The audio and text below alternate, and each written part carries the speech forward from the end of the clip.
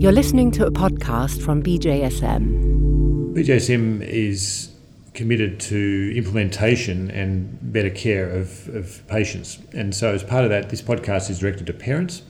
And we're speaking to you because you're concerned that your child may have had a concussion and you want to know how to deal with it.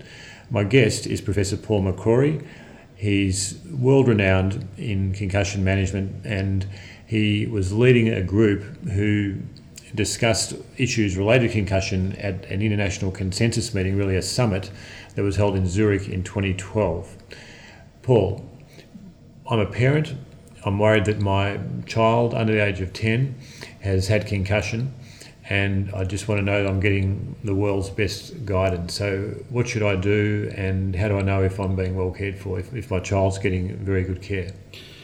I think there are only a couple of points that need emphasising. Firstly, that as part of the consensus process, we've produced a tool that can be used by parents, coaches, umpires, community members, without any medical background, whatever, to make or to suspect a diagnosis of concussion. That's called the concussion recognition tool, and it's available on the website.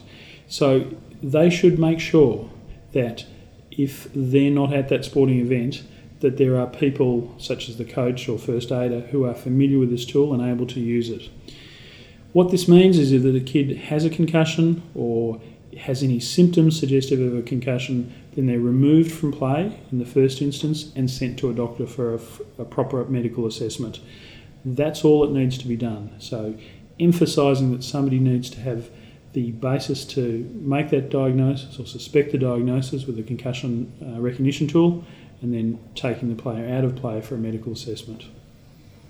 And just to be a devil's advocate for a minute, in countries where it's not easy to access a doctor or one doesn't have the resources to access a doctor, what do you suggest? That's a very practically difficult situation.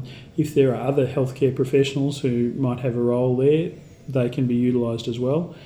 If it's a situation where there's no doctor at the game, but there's a nearby hospital or emergency department, that's another option for them as well. But I appreciate, in a lot of countries, access to medical care is extremely difficult. If they don't have anything, you've still got a tool which gives you a way of suspecting the diagnosis, and if you suspect it, take them out of play and let them settle down. And settle down means make sure there aren't any symptoms, including? Make sure they're recovering and not getting worse. If they're getting worse, or the headache's getting worse, the symptoms are getting worse, or they're deteriorating anyway, then you take them to a hospital, you take them to an emergency department as soon as practicable. And how does a parent know whether a child's fully recovered from concussion symptoms?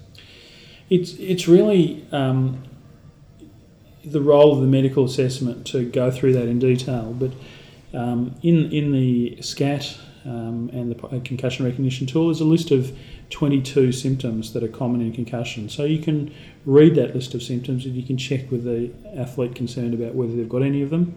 But basically, we'd like to see people completely asymptomatic before they return to sport. And part of the medical assessment process is to test that and make sure that they're truly recovered. But it is difficult for a parent.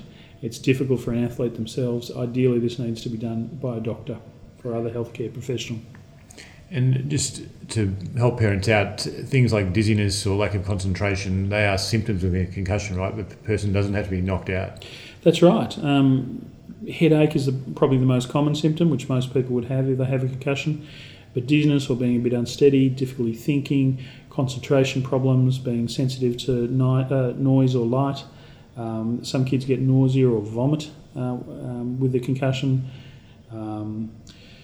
blurred vision, a whole range of things which can be really subtle. Often younger kids also get behavioural disturbance. They play up, they're not behaving properly, and that can be another clue that something might be going on.